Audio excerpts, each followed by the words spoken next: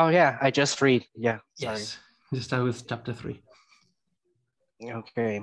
Um, Chapter 3, Follow the Sun. Surrounded by the morning rays, which were now much brighter, Lucy Lane's vision was almost angelic. Her father watched her face for a few seconds, and so did she, both fearing that a hug would not be allowed after so long. At last, she hugged the curvy body of her father, who then reciprocated the gesture. I was afraid you wouldn't come, he said, crying softly. I couldn't leave you. Lane felt his pain increase slightly as he heard this. In the remaining days of that week, we prepared for the expedition by integrating Lucy into the schedule of our adventure. Seeing Lane listen attentively to someone without retorting was one of the most interesting phenomena. Keen was in charge of getting extra materials since now we would have another member on the team, something he had doubted we would manage. I, for my part, kept as far away from the lanes as I could, only going to the doctor's house when called upon, so that they could be alone and chat. He rarely came to the lab either, and I'll give him that. After all, what importance would bones and jars have when his daughter came to visit? On the rare occasions we talked, I tried to understand Lucy's thoughts, but felt a certain strangeness in talking to a young person, my experience with friendships being limited to other people. By the end of that week, we had all 4 tickets, minimal luggage in our backpacks, and a strong handshake from the dean, accompanied by a look that said, "Dare to return empty-handed." We arrived as a group at Tweed New Haven Airport, Dr. Lane being boarded first, along with the other seniors, which caused him to run gleefully to the gate, not at least caring that one of his feet always maintained contact with the ground. Oh, what a scene. Frankly, if the criterion for the elderly to be boarded before others are that they are physically limited, I would have bared such a light figure. Already inside the aircraft, the Lanes chatted happily in the row behind me, leaving me temporarily free to think. Before anything interesting could form, however, Keen came to my row and started an innocent conversation, which soon proved to be an excuse to show off his careful programming. I see that your master has changed his point of attention. I believe we should take the matter into our hands. Unrolling an ancient map over my lap, he continued. First stop is Soekarno Hatta, then Jackson's in Port Moresby after 16 hours, and a connection in Singapore. Finally, Hoskins in New Guinea. And how do we get south and reach the archipelago? I asked, feigning interest. Oh, I have contacted a pilot in camp, one who will not see us only after check-in. He replied, winking. An illegal pilot, you mean? Your words. Keen retorted, leaning back in his chair and pouting like a spoiled child. Does Dr. Lane know that his daughter will be in a helicopter piloted by a man of dubious skills? I'll give her a chance to look back and ask that again. I flinched for a second at the acidity with which he said the sentence, but I couldn't take his point away. My mentor had his mind miles away from the Umbungi archipelago and any details relating to this trip. Next to me, Jacob Keen gave an exasperated sigh and finished. At last, another bloke living on the southwest coast from whom shall hire a speedboat. There was a reason for me to think this was another of the suspicious types Keen knew around the world, but I didn't have the spirit to say anything. At last, he was silent, and I was able to take advantage of the window I was given and meditate. Through my eyes, an extensive journey unfolded from the row of trees leading to an immense arched entrance at Soweto, to the image of a reddish bird of paradise at Jackson's, and of course, the unfriendly figures of pilot Michael Somar and the man from whom we would rent the speedboat. Arriving at his residence in Miriam, Keene wanted to chat straight away about the payment arrangements, and so was going to do the man when he recognized Anthony Lane. Hey, you're Lane, the one with the thylacine. Why, yes, and this is my daughter, and these gentlemen are the team that was with me, and... It was you I spoke to on the phone, wasn't it? Asked the man again, interrupting the honor Lane was planning to render us. Well, yes, my boy, it was me, yes. Good, because I want to give you more details. I saw these large feathered creatures on the island with claws the size of a carrot. Excuse me, I had to interrupt at that point. Are you Munep, the eyewitness? Well, of course. I was minding my own business and those demons appeared on the beach. And you claim they were covered in feathers? Like a cuckoo, boy. Still counting the bills, King teased. And you claim you were sober? What do you mean, man? I was driving a speedboat. Do you think I would be that irresponsible? I'm just asking. It's a little late to come back, but not to pocket my money back. Well, yeah, I was sober, and I can assure you those demons are very real. Demons. Sneered Keene as the witness's gaze grew angrier and angrier. Dr. Lane decided that he should intervene. Please, Jacob, respect the man's beliefs. Whatever. Keene retorted. I'll take a look at this speedboat to make sure it's worth what I'm paying for. Leaving the premises with pomp, Keene left us to observe his departure and Mr. Munep to ask. Dr. Lane, is this man related to you or something? No, my boy, he is only an associate. Why is that? Because I'm having a sudden urge to smash his face, and I don't want you to take offense. No, I apologize for Jacob's outrageous. Only our tickets and equipment are funded by the university. The rest is left to him. You understand, don't you? Yeah, all right. I'll let him stay in one piece, out of respect for you. He replied, clenching his fists. And I thank you for your kindness, Mr. Munap. And finished with a wink. Let him pay you first. Laughing at Lane's quips, the man was now as harmless as if he were incapacitated. In that good spirit, we left his home and set off also to meet Keene, who still had an expression of doubt as to the speedboat anchored at the pier.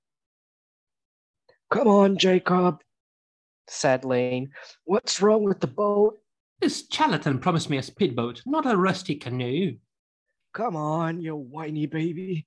It's floating, isn't it? Now please, go back and pay that man without making any more trouble. As he walked up the sand line towards the houses, Keene heard Lane's voice calling him again. Oh, and Jacob? What now? Canoes don't rust. Frowning, Keene went on his way, huffing like a bull. And we waited for him to disappear between the houses to the left again, this time at the expense of his unreasonable grumpiness. Seeing him return without a black eye, we asked no questions, but at least we knew he had kept quiet during the proceedings. He passed us in silence and made his way with the key to the boat, soon to be followed by the three of us. Taking up his position in the cockpit, Jacob Keene began the final leg of the journey that would take us to the diminutive archipelago.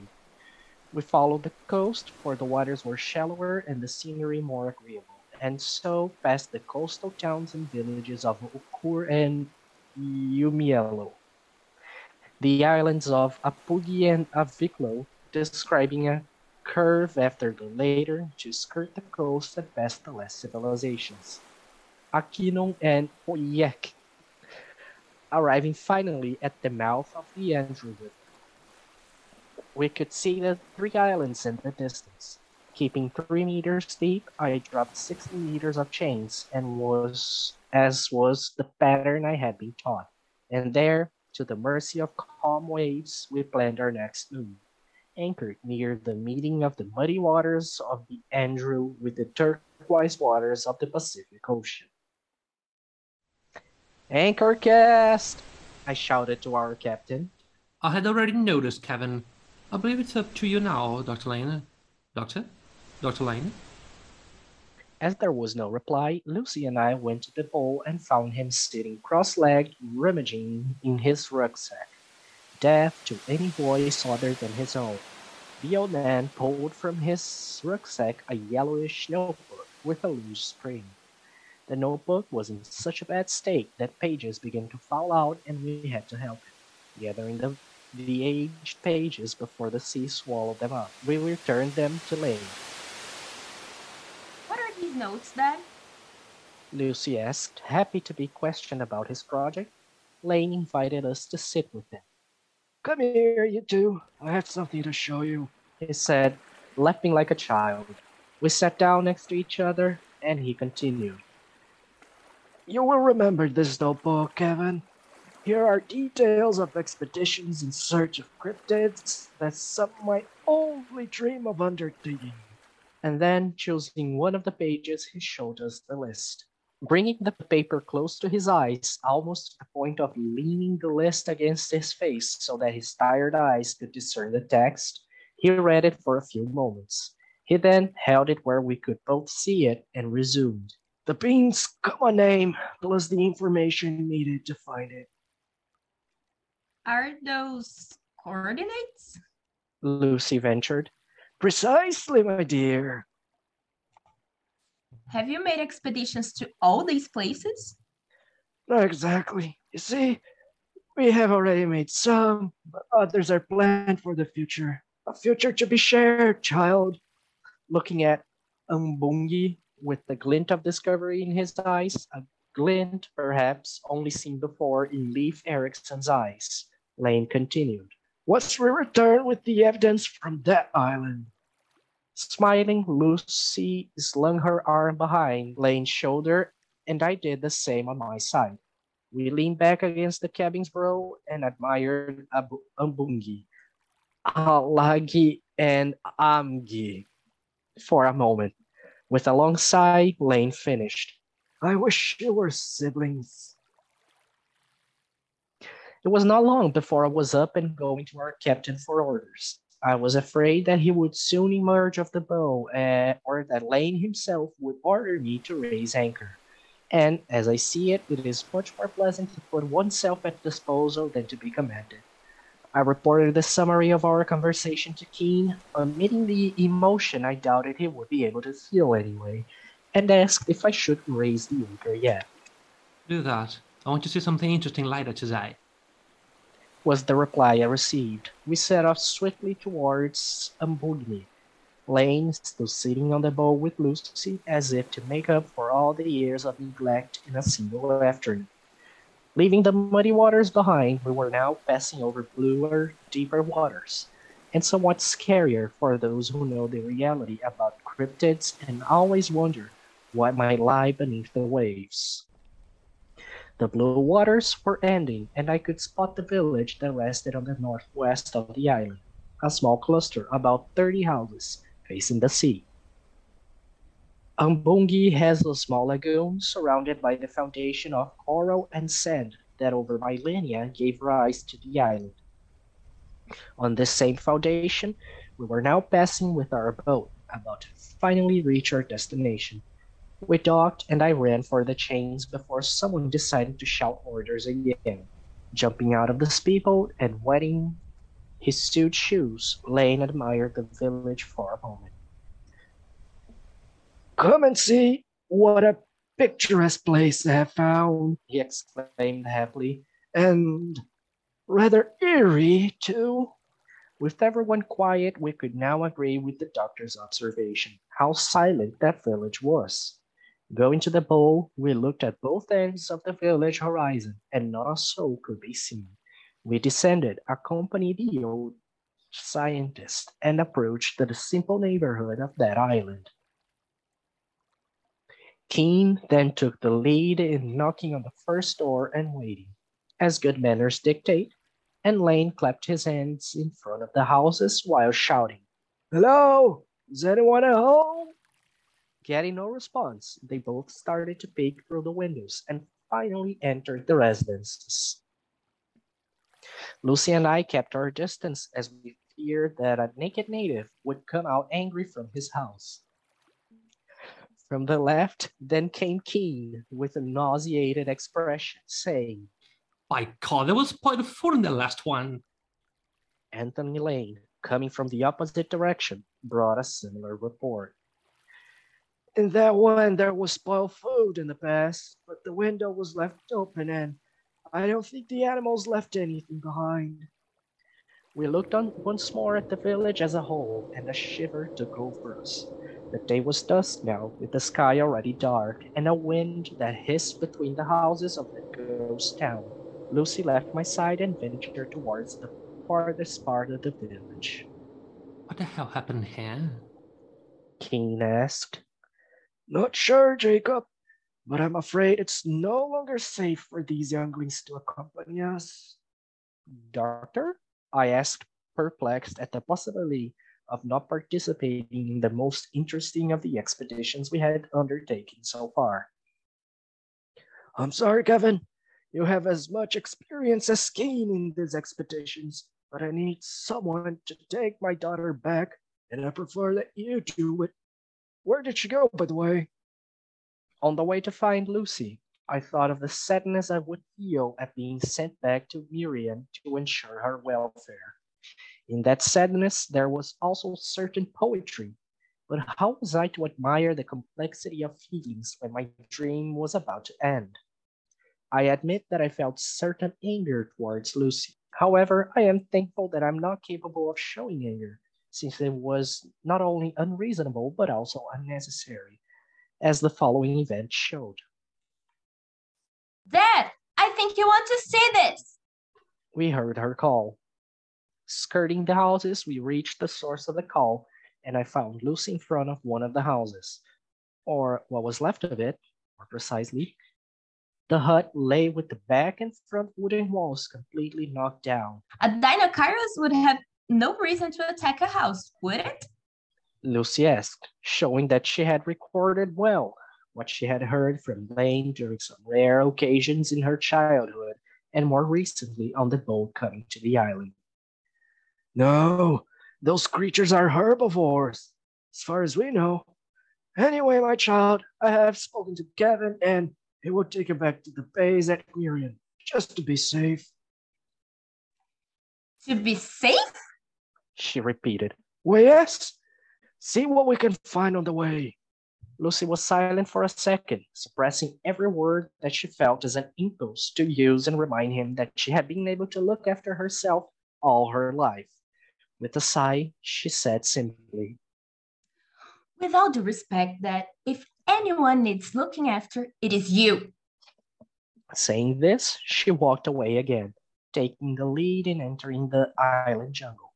Behind, we watched her bravery in facing the unknown. Her father, wide-eyed at her answer, silently admired her. Ahead of us, a great green wall rose like a portal to a world that no longer existed.